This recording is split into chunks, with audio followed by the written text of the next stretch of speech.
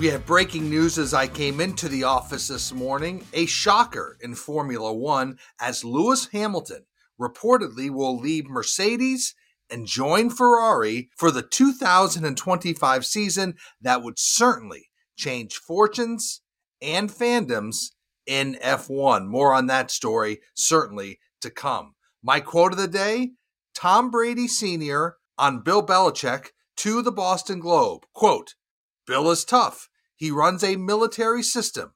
It's a different generation. Bill is a great coach, but his interpersonal skills are horrible. That's the bottom line, end quote. So, there you go, Tom Brady Sr. on Bill Belichick. I will be in Cleveland tonight and tomorrow morning for the Mount Union College Sports Sales Workshop, where I'm speaking to a sold-out group, 18th consecutive year. It features 120 students representing 23 schools from 8 states, and I'm certainly looking forward to meeting many of those students. And this is your morning Buzzcast for Thursday, February 1st. I'm Abe Madcore. Everybody yesterday was talking about the PGA Tour's deal with the Strategic Sports Group, an investment estimated to be worth $3 billion, and it will value the entire PGA Tour at $12 billion. Now, this was just a deal with the Strategic Sports Group, and a deal with Saudi Arabia's Public Investment Fund has not happened, but sources I spoke to yesterday are still hopeful and confident that a deal will get done. Here's an important part of yesterday's deal with the Strategic Sports Group. It certainly increases the influence of John Henry in the sports world. Henry was very key to getting this deal done. And look what he has invested in. The Red Sox, Liverpool, Fenway Park, the Penguins, RFK Racing, and now a huge investment in professional golf to go along with his investment in Tomorrow Sports. So John Henry certainly emerging as an increasingly big power player in sports. So what does this new investment mean for golf? You have this new PGA Tour Enterprises that will oversee all the commercial rights of the tour. They will have a major pool of capital, and certainly that will mean equity for players. As part of the $3 billion investment, a substantial amount of funds will go towards a new program, allowing players to receive grants based on how well they play. So remember, a lot of this was driven because players wanted more revenue. What else do we know? Well, Jay Monahan will oversee PGA Tour Enterprises, but what that means for the PGA Tour and other roles is unclear. What's also unclear to me and to others is what else will be the mission of PGA Tour Enterprises. I'm sure it will be around elevated events.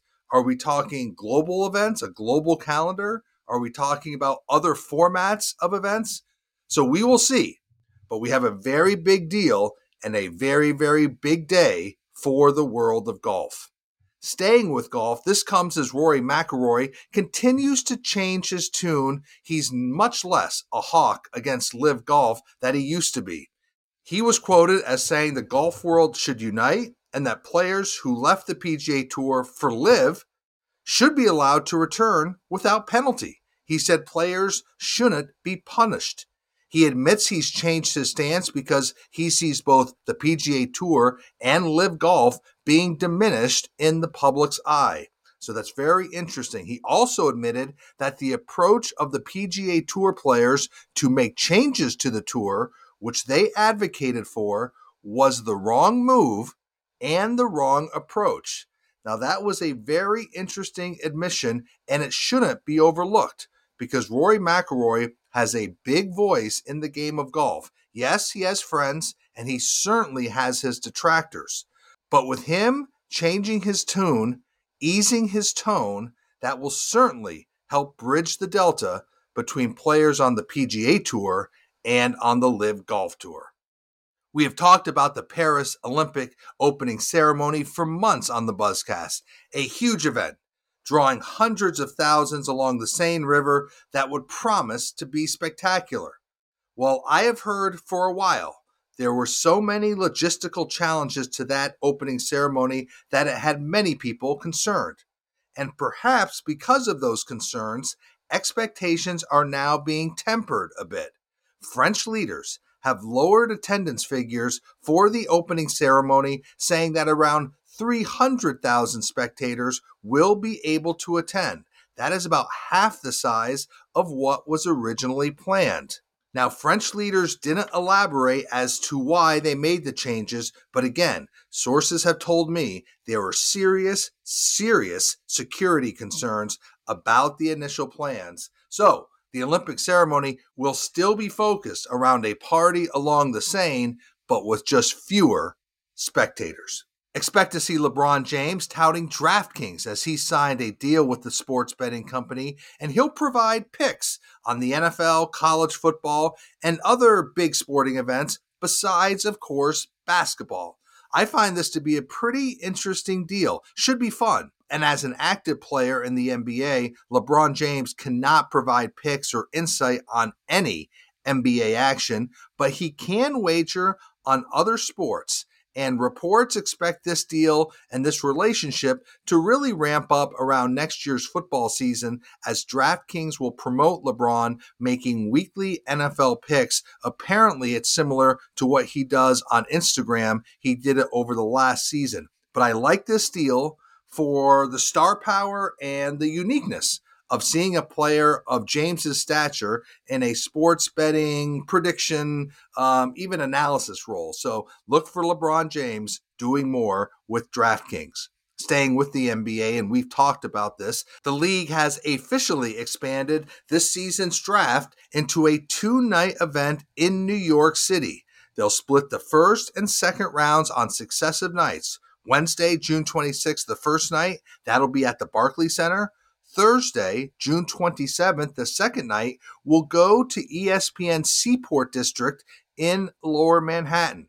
So, an interesting concept. The NBA, of course, is giving more programming to its media rights partner. And remember, they're in a big negotiations for a future deal. And so providing more primetime inventory, being able to package that in the next deal is critical for the NBA. So I'm sure that's one reason that the NBA draft will split into 2 nights this June.